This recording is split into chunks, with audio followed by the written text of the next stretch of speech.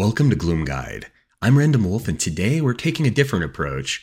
We're going to be talking about a horror movie, a follow-up to the famous Shining, a Stephen King classic that he also classically did not like himself. Doctor Sleep, though. Doctor Sleep is something that and I hate to be punny, slept on. I wanted to see it when it came out, but I was at a point in time where I didn't have the time to watch it and just kept putting it back. And my God, I'm glad I finally watched it because it has been on my mind ever since I watched. So joining me today, post matrimony, is Inkghoul back from the wedding fatigue, and he is tired as a mother effer. So Talking about sleep. That's me. Sleepy Boy Express.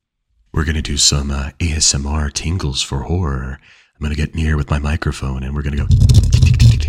We're going to take that cheese grater to your calf now and really. That's for a later date, my friend. Oh, that's right. That's for the upcoming Evil Dead Rise viewing that has been postponed. Be going into the wedding, and for those who are either new listeners, forgot, or just don't think about the pain that Costco did to his body a couple weeks ago. You still remember the words, right? Tell me, speak the words. Klaatu, Barata, necktie, Yeah. nectar, Nectarine? definitely an N-word, but not the one you're thinking. That's Nari.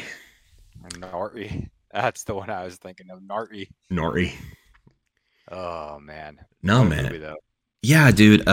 Look, man. Like, first and foremost, I grew up reading a lot of Stephen King books. Like many people who read them, younger than the average audience should. But that was the joy of having access to a really good library.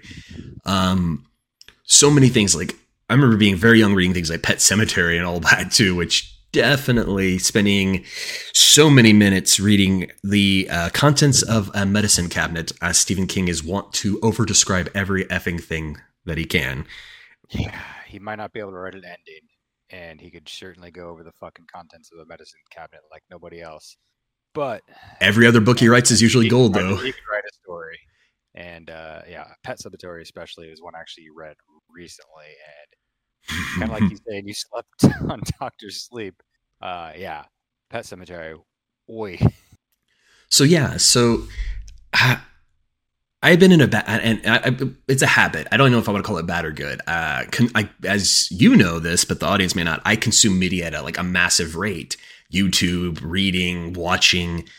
But in the years past during our friendship, I watched a lot of movies. But we've moved to where so much cinematic quality has moved to television, and so that's either been where I've been. And also, I love a lot of anime, and I consume a lot because I like to have things where I can really focus. Like honestly, it's not always to the benefit of the content I'm viewing. Is I want something that I can split my thought between what's going on and what I want to keep doing on my computer or other work, which a really good film, I feel it does a disservice if I watch it and do work. It's hard to do. I mean, it's kind of funny how we've done that role reversal where I myself used to be the guy that was watching like anime and TV series. You still haven't watched Braveheart. Yes, but that's for another time. I do not want to discuss the lack of Braveheart. I do not trust the Mel Gibson. That this is long before Mel Gibson really showed his. I never said I was. Hey, these people are following me. Okay, I've never liked that man. There was something off-putting about him. Okay. Oh shit! But True patriot. But Doctor Sleep would, especially like. I've fallen off on a lot of enjoying, and I'm actually kind of excited about this journey going back through some of what may be, at least in this era, good horror. Now that remains to be seen. I mean, I'm not here to me, whether it's good or not, as long as I enjoy it is what matters. But I will say, I really found Doctor Sleep to be good horror, like a really good, the tone hit me in the right place. I was listening late at night with my headphones that I'm wearing right now on, really in the right vibe, the music, everything coming in and in a way that just that Stephen King storytelling, and having a guy like Ewan McGregor and the main girl, she just, I'm not talking about Rose the Hat. I'm talking about, and I'm brain farting on the name of the main character girl at the moment. Abra. There it is. Abra. Mm-hmm. Mm-hmm. I thought she was so gifted for her age. She was literally 13 when that movie was filmed. Oh yeah, she did a fantastic job. I mean, that movie's full of heavy hitters. And she definitely carried her own on that movie.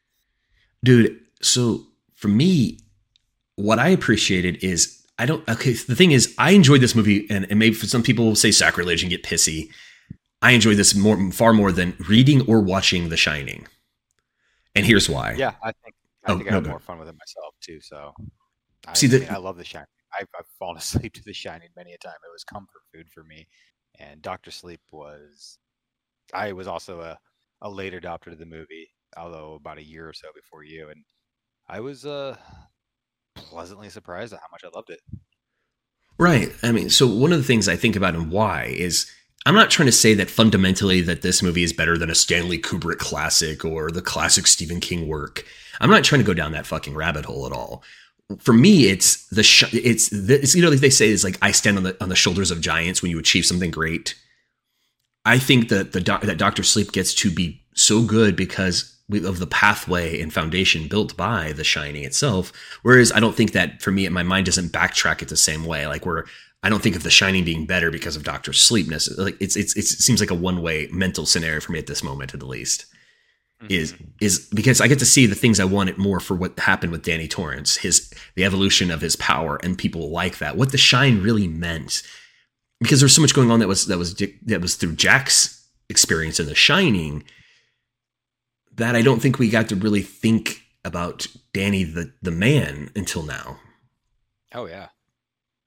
Like, it was a good take on, you know, what that does to a person, how he basically hides his demons, how he actually handles literal demons, you know, whether he drowns them or, you know, keeps them away in sealed boxes in his mind. It was just watching his character growth. Right, so you tend to that, like the drowning part of it. It was interesting, like how Rose the Hat, which is for me one of the more engaging villainesses for a while. It's not that don't get me wrong, she is frightening, but it's her presence. It's Rebecca Ferguson, the way she carries herself in this, the nuance in her expressions, just really got me. But to finish to finish what I was going to say on this is the way she references him mudding up his shine, dimming his light, so to speak. So that's why they didn't notice his power, because Danny apparently is a powerhouse in his own right, as we get reminded in this film. Mm-hmm. Yeah, she was utterly fascinating. She was like elegant in the way she spoke, but it's something that you wanted to keep a distance away from her as a character, because she was dangerous, but you couldn't help but peer around the corner and watch her. Oh, she's an acting version of a car accident that you rubberneck at. You just can't help, even though it's mortifying what's happened. It starts in that opening fucking scene, dude. She's sitting there by the water with her hat out, and little Violet walks up, and she's like testing her psychic powers by getting her to guess, like the entrapment of this. And then when she guesses the color, the subtle little upturn of a smile that she gives. Now, I don't know about you. Did you get a sense of her kind of like playing with her food in a way? Oh, absolutely.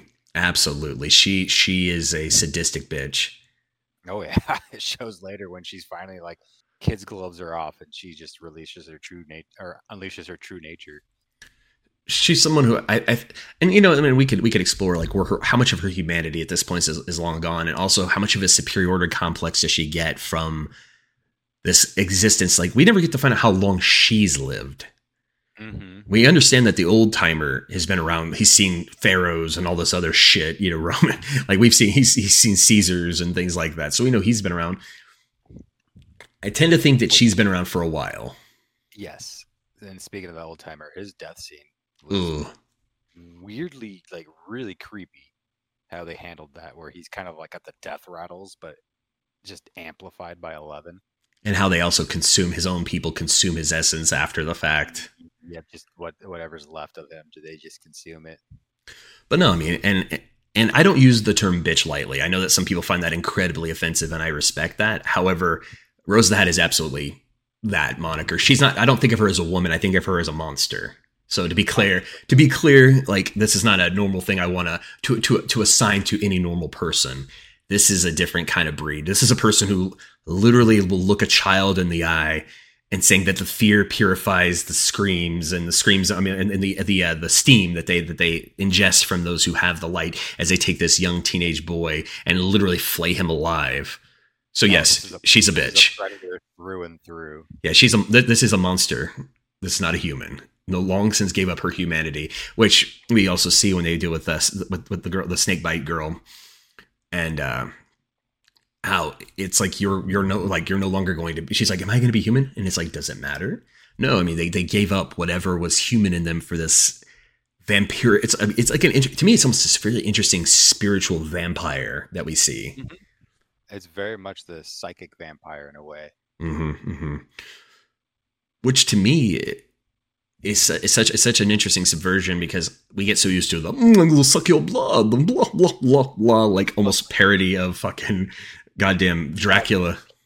You have these people that are like, I wouldn't say all powerful, but they have these They're like a abilities. hippie commune too.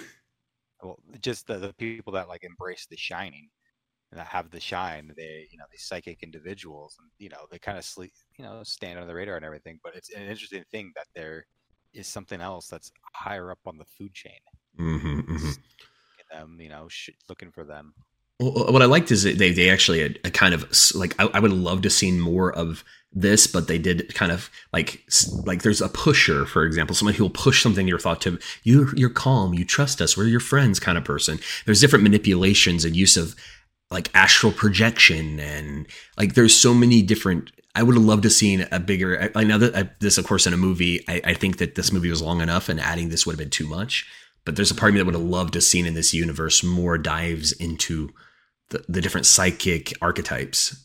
Oh, there was definitely a hint of like a power set. So I don't know. It was pretty cool their approach to that, kind of respecting the work that came before it, but and then making an evolution of it. Because you see, you have like Danny with some of his telekinetic abilities. You have him be able to actually take possession of Abra's body when she's drugged.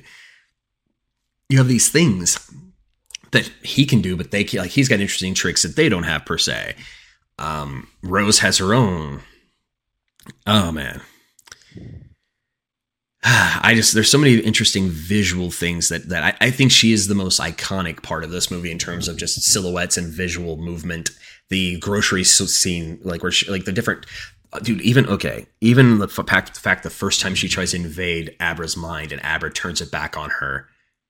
Oh yeah, I was smiling from ear to ear at that scene, just kind of watching her fall for the various traps, kind of Home Alone-esque in a weird way.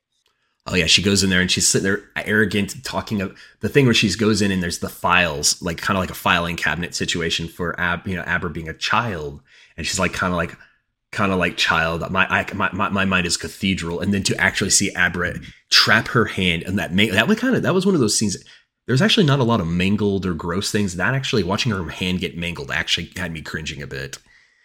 Same. It was definitely a little rough. As someone whose hand been clamped into things and stuff, but and to see me, it's anything with like the digits, so lower legs, hands, it'll get me. Yes. And then you see Abra invade her space, the literal cathedral of like library, and just completely not like for her not to know what Abra got her hands on in her mind. Oh man. Or from so far away in the grocery store scene, literally like shuck her back and just like like this. I mean, Rose is is presented very early as being the powerhouse of their troop.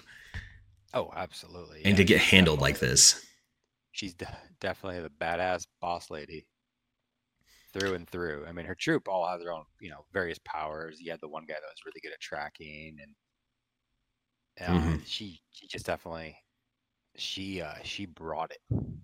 She absolutely did, man. I think for me, on a personal level, we talk about different storytelling things. I felt it was effective for the story, but it's one of the things that tears my heart more into pieces is that Danny is basically a lot of time. It's the whole, my feeling of I want to be my own person. I don't want to be my father. If anything, I'd rather. I love that I tend to have more in common with my mother, even for whatever flaws that brings. So seeing Danny in his own way wrestle with and have to persevere through his own father struggles with alcohol and substance and how we have to deal with that scene. One we just talked about while we were together this weekend, but the bar scene. Absolutely. Just how it mirrors the same scene in The Shining. So well done. And just the pain of in this sense, it's like the idea that his father's still trapped in this role, and that in some ways he gave in. Like the difference between, in a lot of ways, Jack gave in. Jack was weak. I mean, his madness was because he fell into weakness, which a lot of us are weak to the darkness, and having Danny having to accept his darkness and accept what his mistakes he's made. I mean, geez, dude. I mean, we're talking about like a man who literally scarred. Look what happened with the addict chick and that he had slept with, and then he put the baby next to, and then they're literally communicating as deceased with him. Oh, that was so that hit me. Like when you told me there was some scene that might get me, I had not yet got to the baseball kid being flayed. So I thought this might have been what you were talking about, because it was a very close second, if not pretty on par. I think it has a little bit more of an emotional punch, but the visceral scene of the baseball kid is his suffering is more more physically tangible. I think the idea of, I think what hit me hard. I think for me it hit me harder the baby and the lady, because he fucked her. He almost stole from her. If it weren't for his, apparition, from his basically shine guidance counselor of sorts, that guilted him. But in the end, he still placed the child there, and it's like the whole, they haven't found our bodies yet, and then the baby, like necrotic baby crying stuff. That visual actually fucked with me more than anything else in the movie, if we're being honest. Again, I'm weak to family stuff, as has been established in a lot of episodes of the narrated stuff. Yeah, it was something. Like, and I just loved how character driven.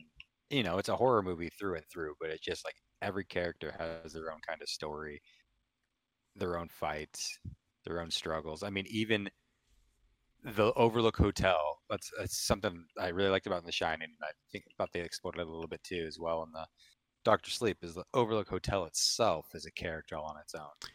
And they really took advantage of doubling down on that, yeah. The poor soul's trapped within, including basically his own father. It's a very tragic story about what happened to Jack Torrance. Mm-hmm. And to kind of see that explored, and to see him trying not to fall for his father's, the same traps his father fell into, it was interesting to watch. Oh, absolutely. And I think it's they did a good job of again doubling down on the character that was established in The Shining as the Overlook Hotel being what it was. They didn't jettison it. They used it to effect. There's so many allegorical things about even like grieving and mental health things, and even though it's a psychic technique that worked, boxing and if these were his monsters and they were his own mental monsters, if these are his own trauma, putting them in boxes and burying them would absolutely not be the way to handle it, because these things all because much like in the movie, they all surface again. They consume you. They literally try to consume him after the fact.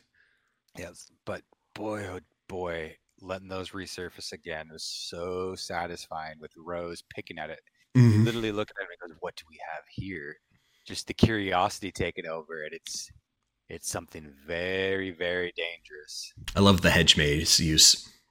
Oh, absolutely. Yeah, the hedge maze is definitely where she doesn't realize that they're not in Abra's mind, they're in Danny's mind, and she doesn't realize it yet. Mm-hmm. Oh man, just well done, so good.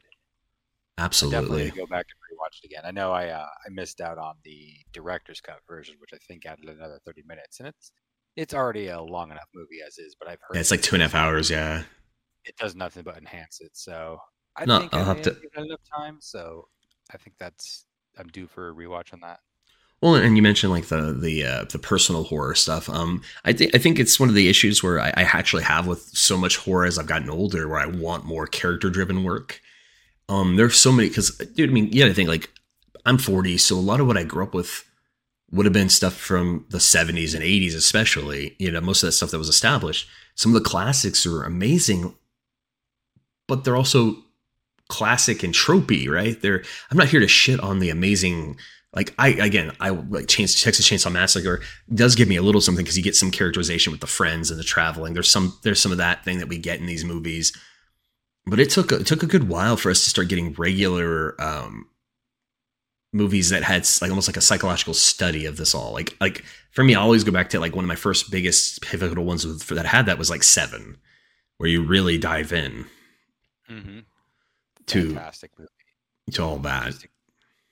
Yeah, so good. And I think, it helps having this movie, especially, in capable hands such as Mike Flanagan, who, I've seen several of his works. It's funny, like a year or two before, he did another Stephen King adaptation of Gerald's Game, which was not quite as strong, I'd say, but definitely really good in its own right. Mm-hmm. And, seeing how he can approach a lot of this character driven, these stories, like as we had mentioned earlier before we even recorded, a week or two ago about you need to watch, Midnight Mass, which is just very dialogue heavy, but it's just it doesn't pull its punches. And some of my favorite jump scares ever are in that television show. Just Mm-hmm. so good, so haunting. No, and turning that, and then it made me think of like Ratched, about Nurse Ratched from Once Flew Over the Cuckoo's Nest. That I want to go. There's a few of these things I really want to touch on, like in like the Netflix side of it all. And some other streaming services have a few good horror based type shows. But no, man, it's these kind of ones that really get me, where you can feel that connection to some of it. Because when I think of like, say, like some of the Stephen King ones, like we're talking about Rose the Hat as the preeminent villain here, if you don't count the Overlook Hotel itself. But Pennywise and It and things like that, right, is, while scary in their power, it's the mind games. It's all this. To me, there's something more frightening but viscerally acceptably real, even though we're talking about something fantasy and horror based, than say like Jason Voorhees following me through a forest and how is he catching me? He's just this.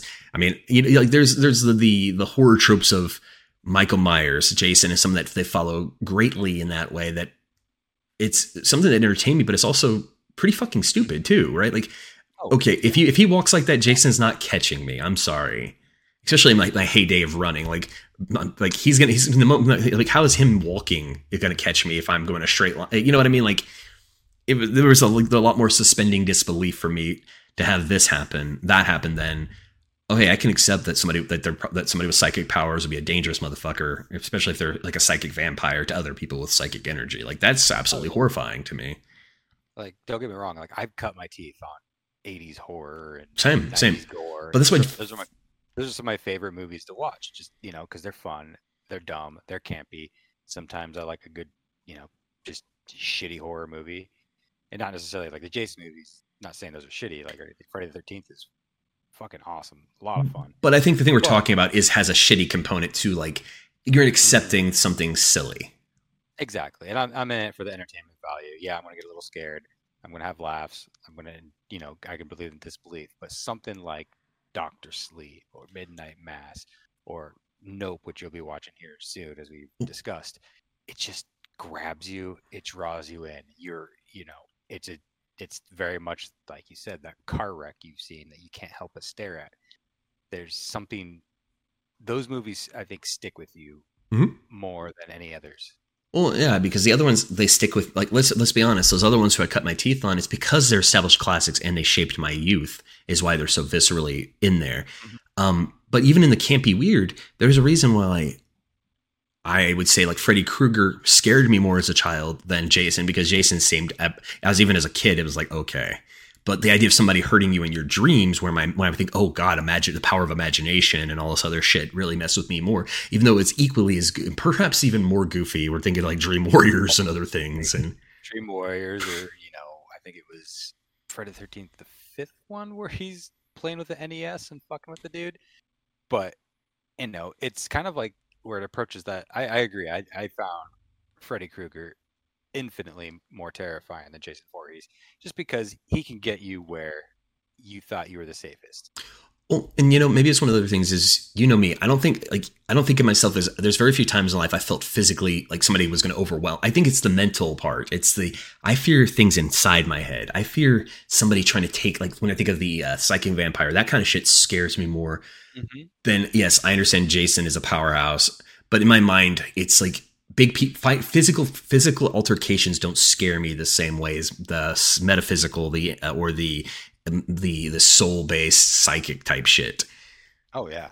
Spiritual magic, how like all these different ways we can go down the line. That seems a lot more unnerving, and there's a vulnerability that I feel to that. Then yeah, the average person, there's not too many times I'm worried about getting getting myself sorted in a physical way that way. Well, it's the whole idea of like, you yourself, you believe, oh, it's just a dream. I can wake up. But is that the case? Will you wake up? Yeah, no.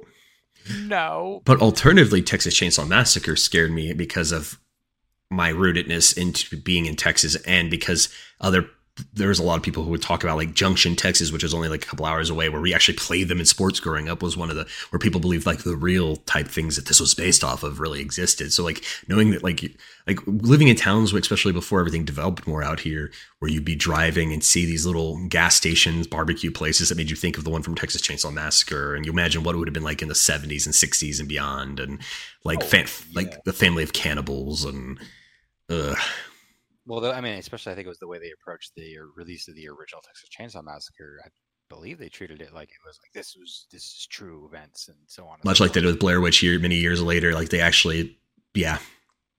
It just, at the height of a time when it was very dangerous, and it was believable.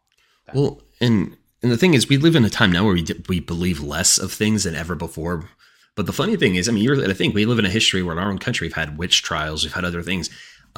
People have done really fucked up things throughout history. So thinking that people literally could be murderers and cannibals and things in another area is something we can, especially in like, think about like saying that this is based off of real events and going to theater in the 1970s, where we have not been numbed by what we see on TV. Very. I mean, right now, if you take what we can do on our phones right now, we make a fake video and we take it to the 1950s, people literally explode from what they're going to see this magical, they're going to be like accepting anything. We'd blow their fucking minds. It'd be in a fucking asylum then very next day. I mean, you literally could take Dr. Sleep and show it to somebody. Look what Rose of the Hat did. And they're like, witches are real. Oh my God. So fucking witches are real. You know, that kind of thing. I mean, an old priest. Absolutely. Absolutely. So I don't know, man, like getting back on track and kind of getting towards like kind of queuing up to some of our final thoughts, at least I'm sure we'll repeat and talk about things, because I think this is an impactful movie, and I think it bears conversation that will tie to other films and movies and shows we talk about. I got to be honest, man, I don't tend to do like rating systems. I'm not trying to give a rating, but I'm going to say, if I'm saying awesome versus not awesome, or did I enjoy it versus not enjoy it, I think it's very clear I fucking really, really enjoyed this film. Oh, 100%. Definitely behind that thought. Because I too don't really fall within the rating of systems, like if it's 3 out of 5 stars here or 2 thumbs up.